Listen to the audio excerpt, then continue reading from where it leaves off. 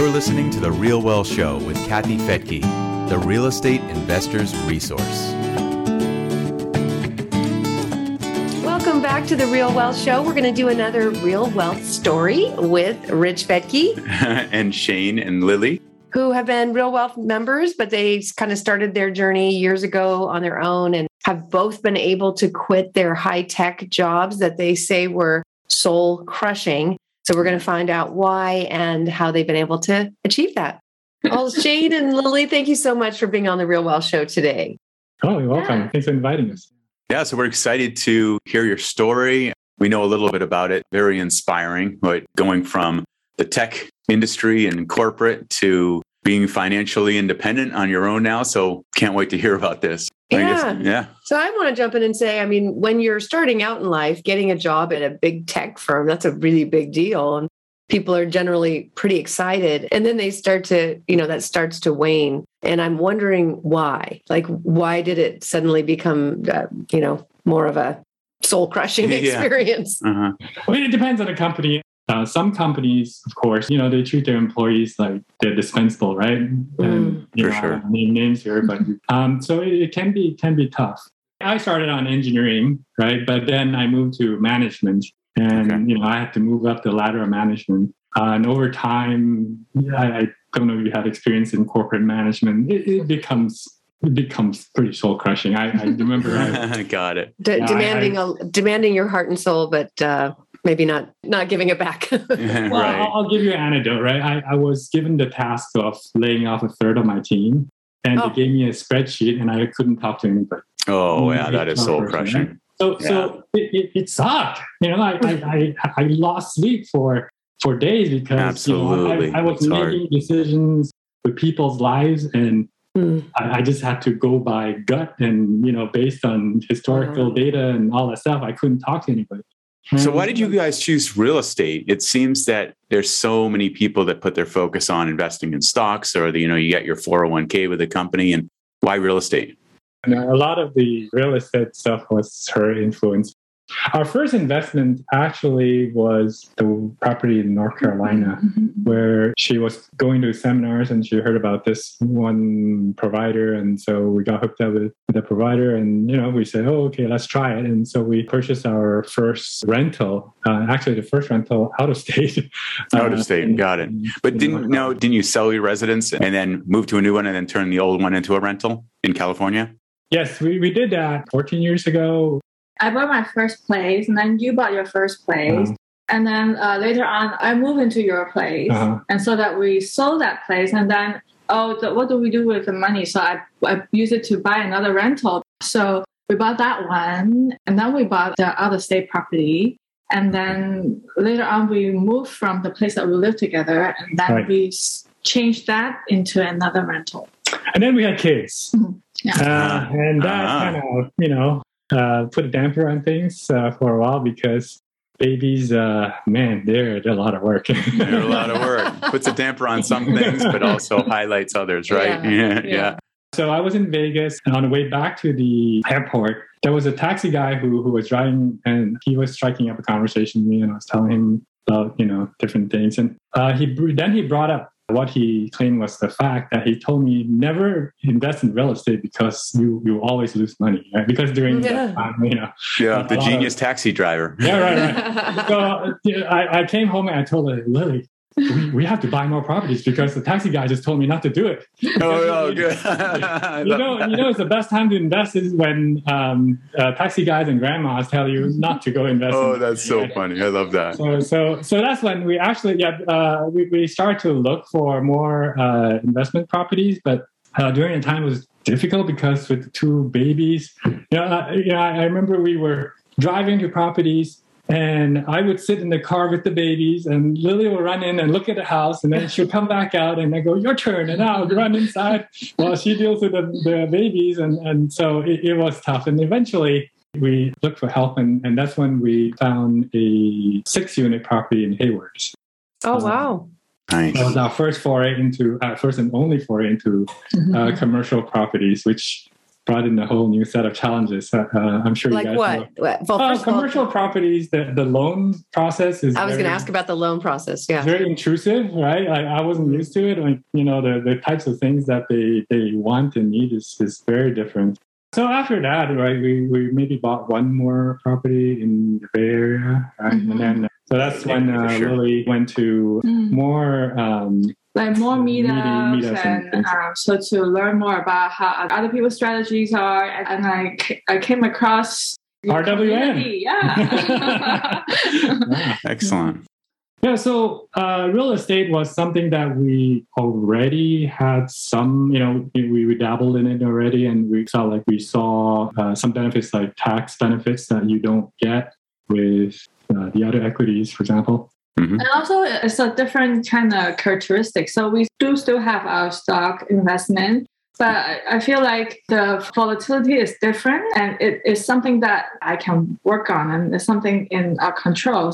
That's a really good point. Yeah. Yeah. I know a lot of our members like the whole having a hard asset too. That's going to be there. It doesn't vaporize. So that's great. Good for you.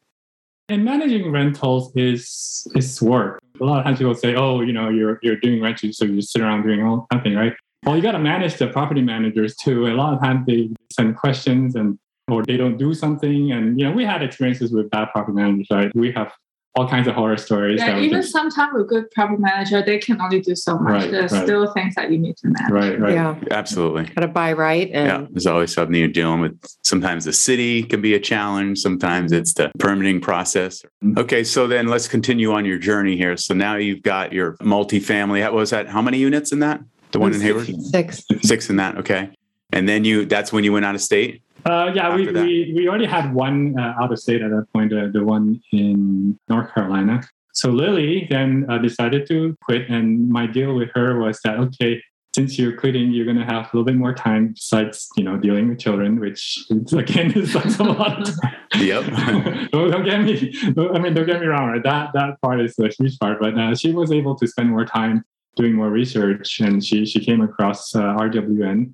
And that's when she attended more seminars, and we started to purchase properties through your help. Yeah. So you guys been great on that. Yeah, so you went to a Real Wealth Live event. Is that what you did? One of the events, yeah, probably one of the in the Bay Area. So like before, our approach was kind of ad hoc, right? So what we have, then maybe we turn into rental and stuff. So I guess like at that point, we're thinking we should have, a more holistic view of our portfolio and see, does this number really work better? Like, is there really better number, better appreciation over time?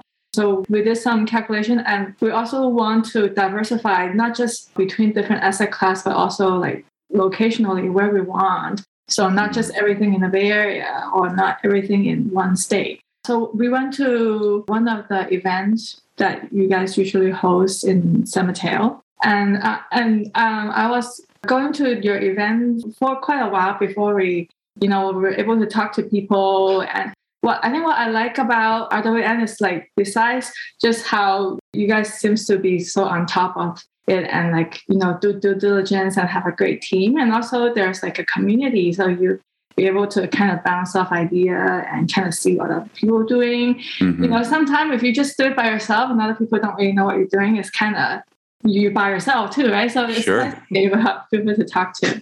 Yeah. That support.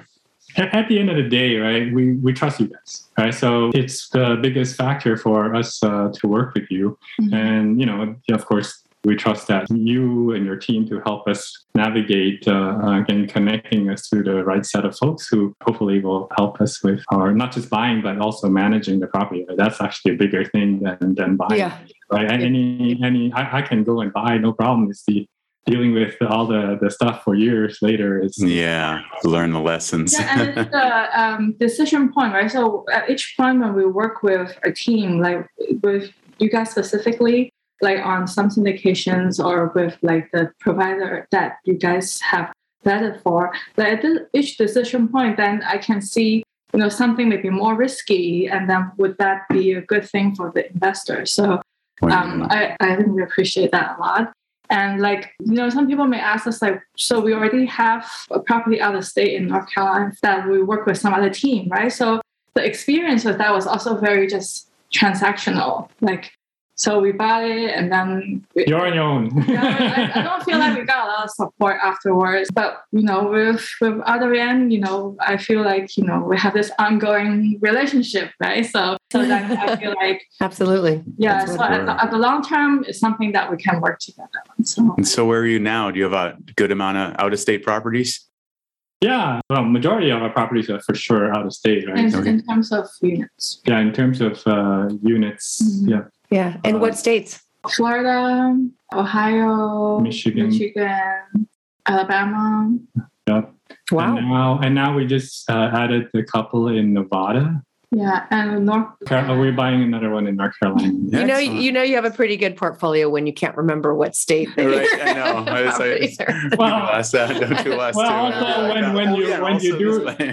When you have to do all the state taxes and each one is different and crazy. That's fun That's too. when you remember, or the filing system. That's when you get the CPA to handle all that. So what's the goal? What's the future goal and plans for you guys? Yeah, so we're going to keep expanding our portfolio. The whole point is to get cash flow so that we can continue supporting our lifestyle. Okay. And going back to that journey, right? So when Lily started searching for more properties to buy, the goal was to eventually help get me out of my soul-crushing job too, right? So the good news is about a couple of years ago, I left the industry, and I have to tell you, a lot of people I worked with were shocked. Because they thought I was doing relatively well and right. I was doing, and then they go, "What? You're gonna leave this?" And especially younger folks. You mentioned younger folks. There were engineers who just started and they thought this was it, right? They go into the tech industry and they die in the tech industry or whatever, right? So when I told them, actually, a few of them came and talked to me, and they told me I opened their eyes to the fact that there are alternatives. That there are other ways of making a living. And so we got there, and now we're continuing to expand. We're actually in the middle of a 1031 exchange. This is our first one ever. Wow. I learned quite a few things we learned quite a few things like what not to do because we did it. And, a bunch of last minute things, but we were still going through it, and hopefully we can get it all closed in the next couple of months, because I'll definitely feel better when we can get there. Yeah. 1031 out of California. Is that one of your California properties into something else, or? Yeah. We sold one and we're buying multiple in other states. Yeah. Excellent. Yeah. So I was saying I wasn't in management, and it was a different kind of soul crushing, I guess. But I actually still love tech. It's just I feel like now I'm not in the big machinery. That it freed me up more time to actually do the tech project or whatever other project that I'm interested in. Like as a freelancer, or just for yourself. Projects, or I just call them projects for now. For fun, and I love that. Yeah. She's definitely more techie than I am now, because I thought of it. It's like you could turn this into what you originally went into your career for, which was your love for technology. And that's what more and more people are realizing, is that you can become more of a contractor and only take projects that you want, and you're your own boss. So you did all this while living in the San Francisco Bay Area, right? Yes. So I'm curious, because it's so expensive to live in the San Francisco Bay Area, even if you have two people working with good salaries. Mm-hmm. So it's so easy. And then add two kids right into the mix. It can be very difficult to set aside the money needed to invest. So how did you do it? How did you sit down and have a financial plan? Or where did you get the money? So the money came from our jobs and our equity in the companies that we worked at, right? So we worked at relatively large, successful companies. So that helped. That is the big part of where it came from. But the other magic to this was Lily's spreadsheets, right? So she is the master. Nice. She loves spreadsheets. I hate anything that has to do with forms and spreadsheets. So I'm so happy that she I think it's the essence that you attach to it. So what it means to you, right? So for me, it's a discovery. So I look at the number. It's what I discover what I can do and what the possibilities. So the other part of the deal with her was that she would put everything into spreadsheets, and she'll try to figure out, okay, what are expenses? What are things that we need to plan for? And, how much money do we need to come in every month? before we can get to the point where both of us can. I think another thing was also that we just started. So like we started early, right? So that, if we were to wait till later, to wait for more down payment, to wait for more, then it's getting even harder, right? So if we started early, then we set money aside to do whatever so that then let the property increase in value, and then we can use that to roll up to buy other stuff too. I was not from that Hong Kong mindset, right? I didn't know anything about real estate. I just go, oh, you buy a house and you live in it, right? And I never really thought of it as a real estate investment kind of thing. But look at us now. Awesome. So you did have a financial plan, then it does help to have someone who understands and loves spreadsheets for sure. Yeah. If you don't have someone in the family, you can certainly have your CPA do that with you, or even a bookkeeper. Yeah. All right. So I know it's not all easy rainbows and unicorns. So what have been some of the challenges along the way? Challenges. there's many, the lessons learned, which is most important for our listeners and viewers. So some of the bigger challenge I would say is that when you're renting homes out, there's people involved, right? It's not a computer, it's not a machine. It's not all the same algorithm. Yeah. So you can't just write another routine to make it faster or make it smoother. The problem is that when it comes to dealing with people, there's always going to be emotions and, people not doing what they're supposed to or what they promised and things like that, right? Then you end up having to deal with the consequences, right? I would say the one of the biggest things sometimes is just not to panic, right? Because a lot of times I tell my friends who are interested, I say, if you're going to do this, make sure that not only you can sleep at night, but your spouse can sleep at night when someone doesn't. Yeah, good advice. Right? That's really good. Because if you're perfectly cool, but your wife is losing sleep every night, it's not worth it. Don't do this. Yeah. Got to be partners. Yeah. So going back to this, right? There are things like obviously, like sometimes people don't pay rent or whatever, and you have to go through eviction processes. I'm sure lots of people deal with that already. But there's things like, things happen on your property, right? We had one where even police was involved, but we didn't panic, right? We had a very good property manager who helped us deal with it. Vital. And it all worked out, right? We, maybe lost a little bit of money there, but then, we regained it through once we got it all fixed up and repaired and rented out. So it'll recover. It's just that sometimes it can be a little scary, right? It's because you're dealing with people, and hopefully, folks buy properties in all A neighborhoods all the time, but we don't because we're looking for cash flow. But even A neighborhoods have problems too, right? We had a beautiful brand new house, lakefront, that we rented out, and they painted it purple inside, the whole thing. So you do never know. But that's why we have contingency plans, right? You've got to have great insurance to cover these things, and also reserves. I'm sure you put that in your calculations of. Yeah. And the big thing that we tend to tell folks is, get umbrella insurance. Get as much as you can, right? Because especially, folks who think that they can just put an LLC and they'll protect them, it doesn't. There's always more money to be made. There's always like a better investment, but you never know ahead of time. And so I was like, if I bought more at that time, then I would have a bigger portfolio that, has more cash flow, whatever. But there are a lot of things that you don't know ahead of time, and that's good enough. What's good enough? And good enough, right? Like any business, there's risks, right? And sometimes, like I said, right, if you can't sleep because of the risks you're taking, don't do it, right? It's not for everyone, to be honest. And it'd be very tough on certain people I know who fortunately know enough about themselves that after I told them about this kind of things, they go, "Nah, it's not for me. It's not for me." Yeah, it's important to know that. It's very important. Yeah. With investment means risk, right? Investing in anything means risk. Yeah, but I guess, like you said, just have a good mitigation plan. I'm curious, Lily, when you quit your job, and then Cheng, when you quit yours, but let's start with Lily. Did you notice a difference in your income? Because at that point, you were probably able to collect even more tax benefits by becoming a real estate professional. Did you experience that? Any change in income when you quit? Well, obviously the W-2 is gone, so I noticed that. Yeah.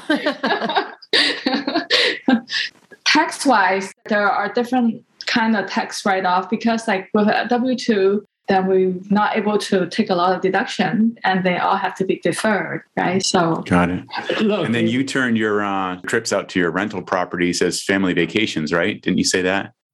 Yeah, I part of it was we wanted to go to some of these places to meet the providers who give us for a place. And when my friends were going to Hawaii or whatever for vacation, we went to Ohio, right? Oh, man. That's a little different vacation. We did do that too. Uh-huh. But interestingly, if we ask our kids what they remember the swimming pool in the Ohio hotel more than the Disney World. Isn't that amazing? Yeah. And room service. Sometimes that's all our kids wanted was to sit and watch a movie in a hotel room and get room service. Right. Pretty cool. Yeah. Disney World was overwhelming, but the swimming pool at the Ohio hotel in the middle of, I don't know. Yeah. Oh, that's funny. Screen time. That is great. Oh, you guys get to do Disney World and write off that trip, right? Yeah. So we did for when we went to look at properties in Florida, we did go to Disney World. So that was really good. Nice. Maybe we should buy properties in Hawaii. There you go. You guys to overseas. I believe and talk to your CPA, but as long as you are looking for property, that might count. All right. Yeah. Or going to an event that's related to real estate. The other thing that about not having a W-2 is that we can no longer do the type of loans that we could before. Yeah.